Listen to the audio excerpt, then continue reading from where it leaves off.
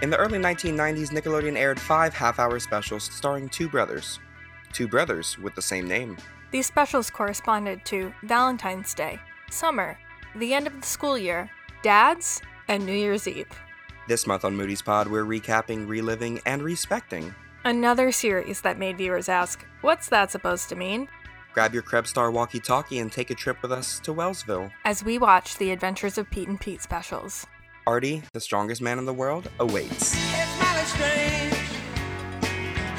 You looking happily there.